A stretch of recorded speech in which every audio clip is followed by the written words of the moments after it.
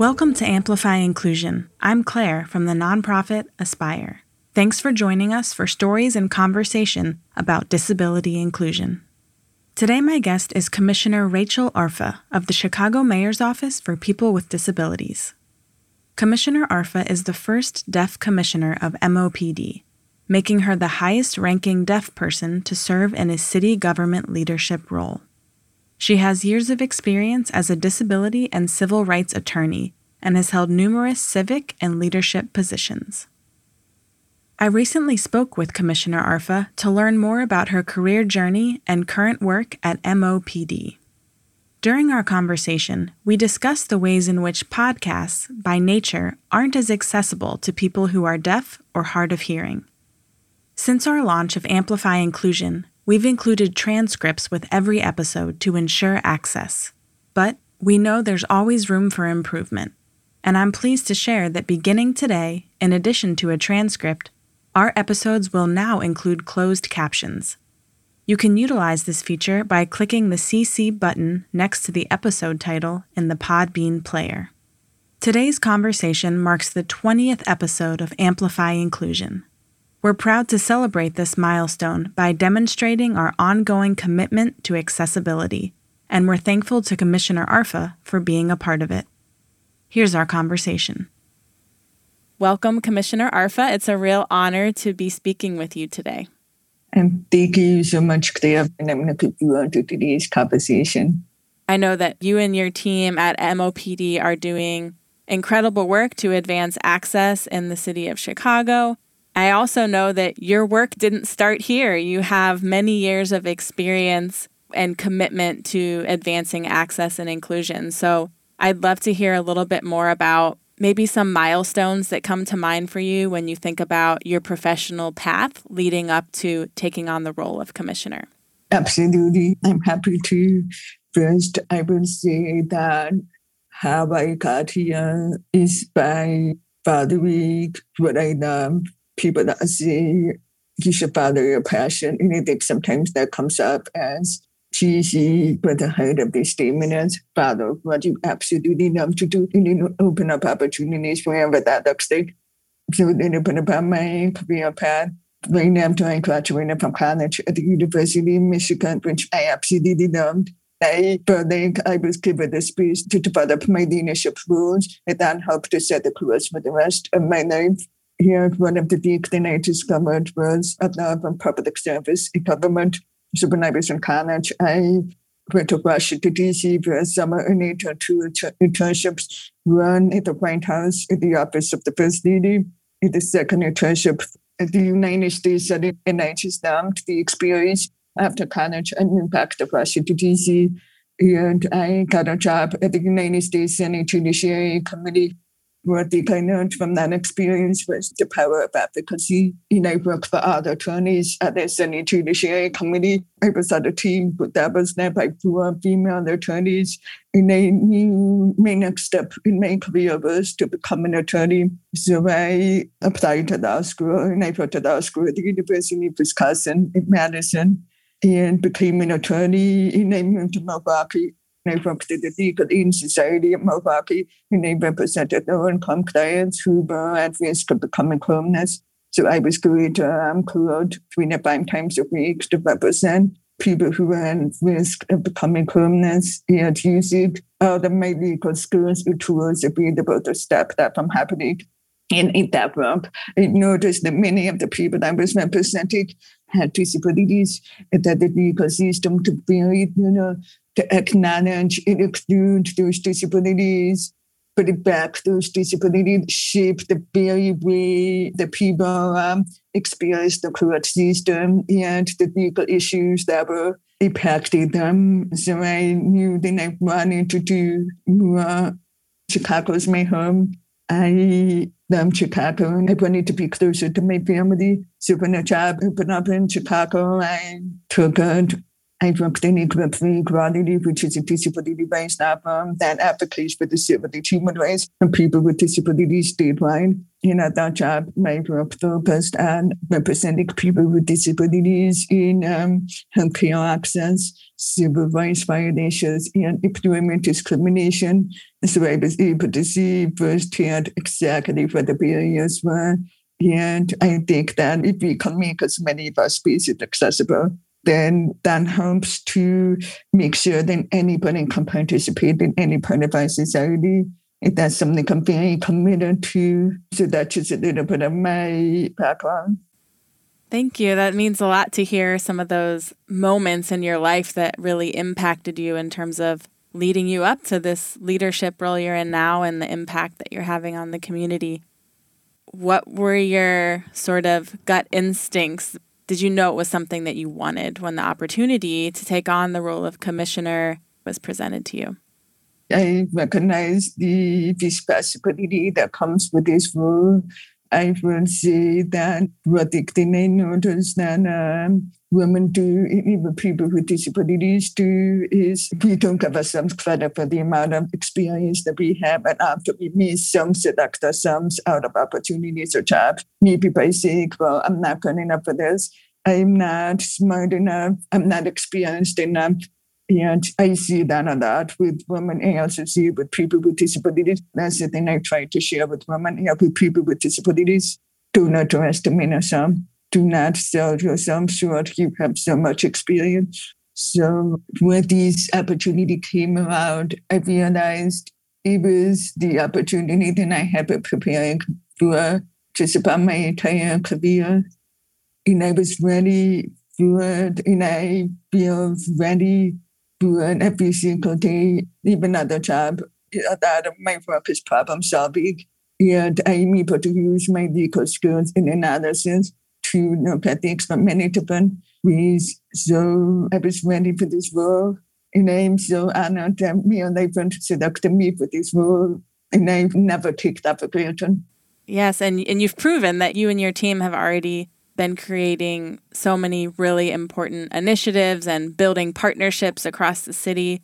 I know that you came into this role in the midst of the pandemic, right? An already really difficult, tremendously difficult time for communities, but you've managed to still accomplish a lot of things on top of that layer of added barriers. So can you talk about a couple successes or wins that feel really important to you to spotlight from the time you've been in this role?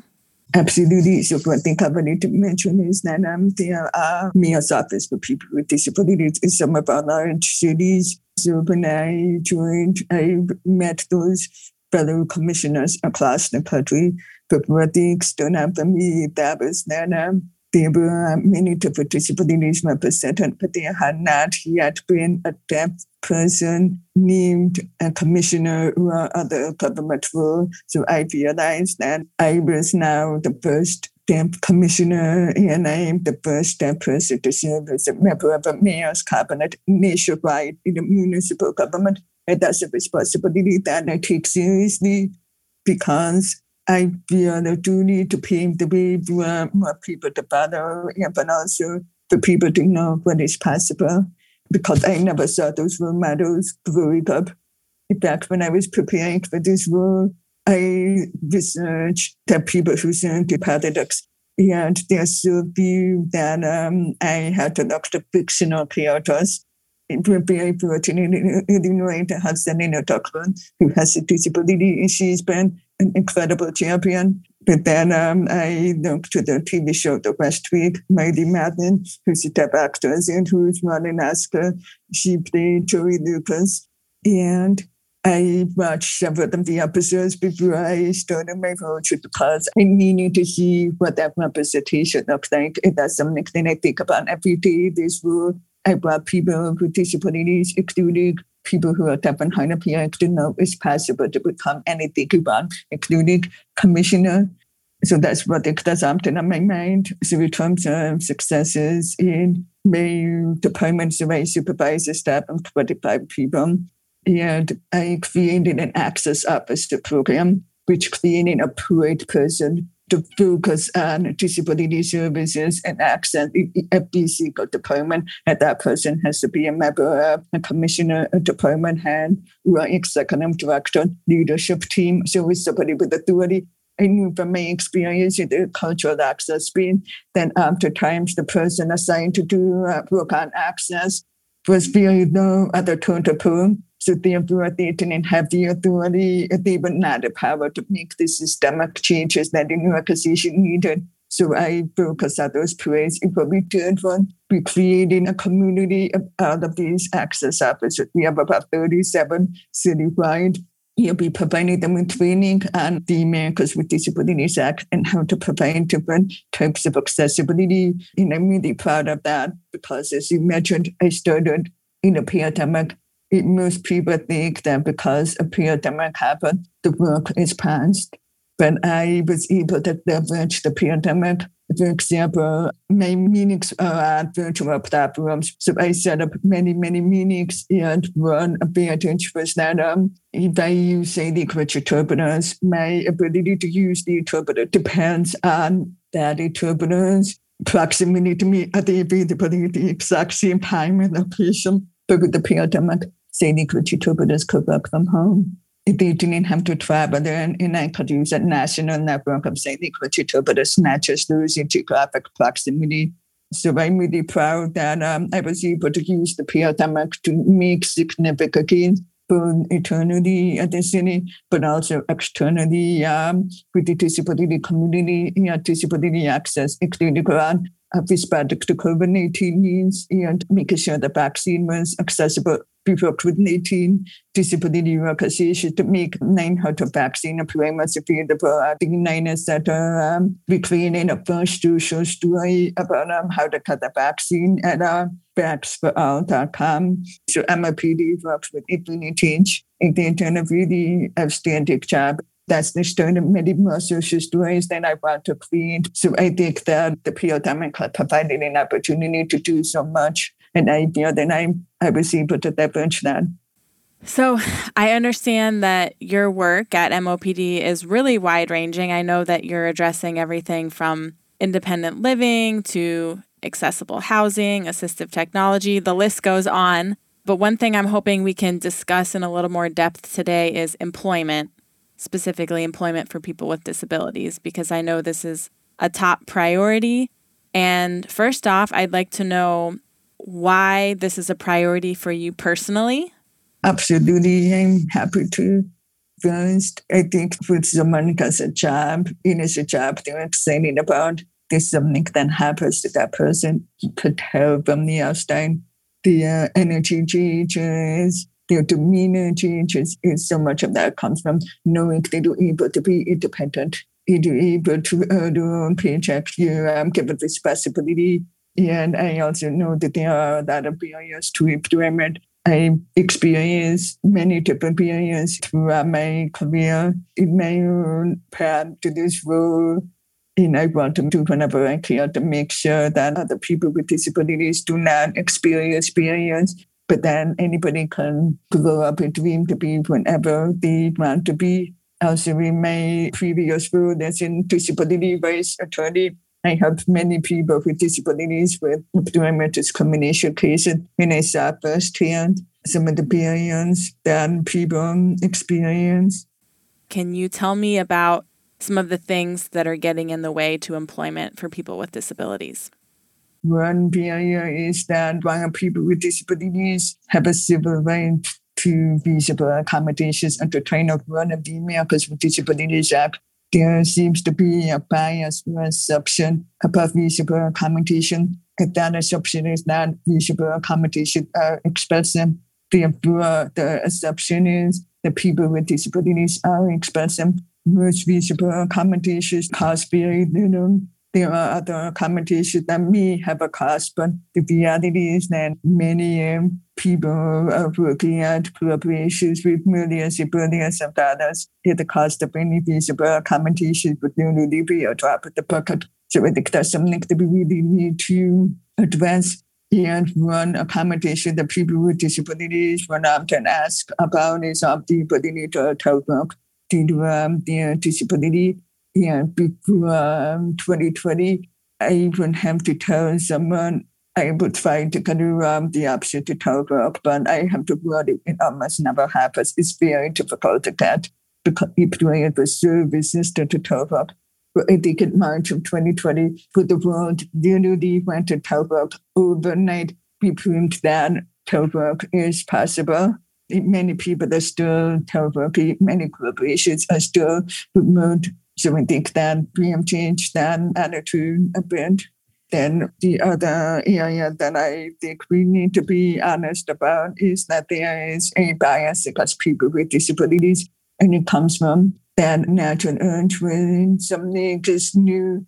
We may feel uncomfortable. We may feel discomfort. I see another time with me, people will not ask me to repeat what I'm saying. And I would rather someone asks me to repeat what I'm saying because it tells me that they're listening, that they want to make an effort to understand me. But instead, they ignore what I'm saying, and I could pick that up very well at their facial expressions right there, disbalance.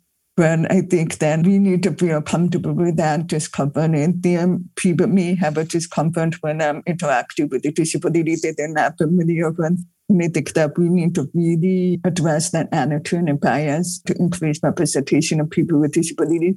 One of the ways to address that is to hire people with disabilities. And I would say that people with disabilities are some of the best problem solvers around. And the reason for that is because we have to navigate access barriers every single day.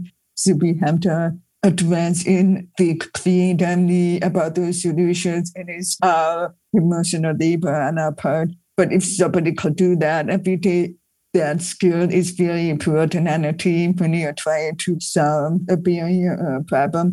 It's such an asset to have somebody who's actively problem solving, could troubleshoot getting needs and anytime.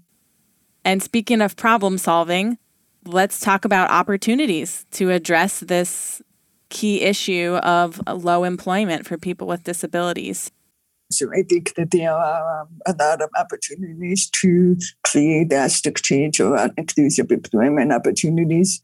First, I think it's really important to make sure that our HR personnel are trained at the Americans with Disabilities Act and making sure that our job application processes are as accessible as possible, including the ADA does apply to every single stage of employment, including the recruiting and hiring process, interviewing process, and running at the job. Second, I think it's really important to ensure that we have the pathways available for different career fields and ensure that those are accessible to people with disabilities. So we want to make sure that anyone with a disability can access any pathway they want to be, whatever their dream is. We also have to think about intersectionality and make sure that disability is part of that intersectionality. And really doing the hard work and coming out of our comfort. Racial equity is one of the most important priorities led by me on Front. And I apply a racial equity lens to out of the work that we do to make sure we're serving every single community, including Black and Brown communities. And then if you could sort of add on how and why inclusive employment has become a priority for MOPD. First, I wanted to make sure I spend some time talking about what the mayor's office, the people with disabilities does around employment. Right now, we have 2 staff members who focus on providing benefits counseling for people who are beneficiaries of SSI and SSDI. Because if you are receiving Social Security, you were only allowed to earn a certain amount of money before you go over that amount. It is something not easy to understand. So we do have benefits counselors to help people who are working and want to maintain benefits. One thing I learned from those 2 staff members is that after time, people will call MOPD and ask for help with getting a job. They were navigating the job search, and MOPD has not historically provided that assistance. But I saw that people in Chicago were still coming to MOPD and seeking employment services. And so that for me, that was an opportunity. I've been watching the pandemic at the impact on our city. One observation is that there is an abundance of jobs right now. I know that people with disabilities historically have had a hard time getting jobs, especially in the tight labor market, because of attitudes and bias, barriers in the perception of reasonable accommodations are expensive. So employers may often not hire somebody with a disability. However, the pandemic has shaken up our job market, and there is now so many job opportunities available. There is a shortage in some areas and back. So I work with Mayor Liebert money to leverage this moment. It do very clear to create new pathways to help fill labor needs, but also to create opportunities where people with disabilities, we have people who are highly skilled and highly qualified. I want to make sure that those pathways are open to them. So that would be one of my biggest priorities throughout this year. So stay tuned at that. Those are such important points. And I think that a lot of people that don't have a disability or can't relate to the experience of disability would think that this issue of unemployment really doesn't affect them. What would you say to the larger community in terms of the true benefits for all of us in terms of inclusive employment? Thank you for that question. First, a lot of people think that their lives are not impacted by disability, but in fact, 1 in 5 Americans has a disability, and disability is the only group that anyone could become a member of at any time. And people also have an assumption that disabilities are visible, but there are so many invisible disabilities that they may not know about, that may not be disclosed, but chances are very high that somebody did know it has some type of disability. So the person might make a statement that disability employment does not impact them, but in fact it does. But also think that people with disabilities are some of the best problem solvers around. And I think that's what any team would benefit from. People with disabilities have different life experience and perspective. And how this and all of that will help to create a better and stronger team. Thank you, Commissioner Arfa, for being with me today. And I want to thank you for the focus that I know that you have on partnerships, because I think that it's been very evident in your leadership style and working with agencies, businesses across the community, because I know that you believe in teamwork and that if we're going to make change, we all have to be collaborating. So I just want to thank you for your partnership with Aspire and all local agencies that you've been really dedicated to. Thank you so much, Claire. I really appreciate all of your time and all of the work that you and the entire team at Aspire does in helping people with disabilities gain access to employment, even roughly the top. So I want to thank you and Aspire, and I'm glad that we work together, and you're absolutely right. I believe in collaboration. I think that exchanging ideas and working together is the best way to accomplish things. Good work together. Thank you to my guest, Commissioner Arfa. Join us next time for conversations with several guests as we discuss the power of mentorship as a gateway to employment. Until then, stay connected with us at aspirechicago.com and be a part of the inclusive movement by rating and subscribing to Amplify Inclusion. This episode was co-produced and engineered by Subframe Sound. This season is made possible thanks to generous support from the Fred J. Bruner Foundation and members of the Aspire community.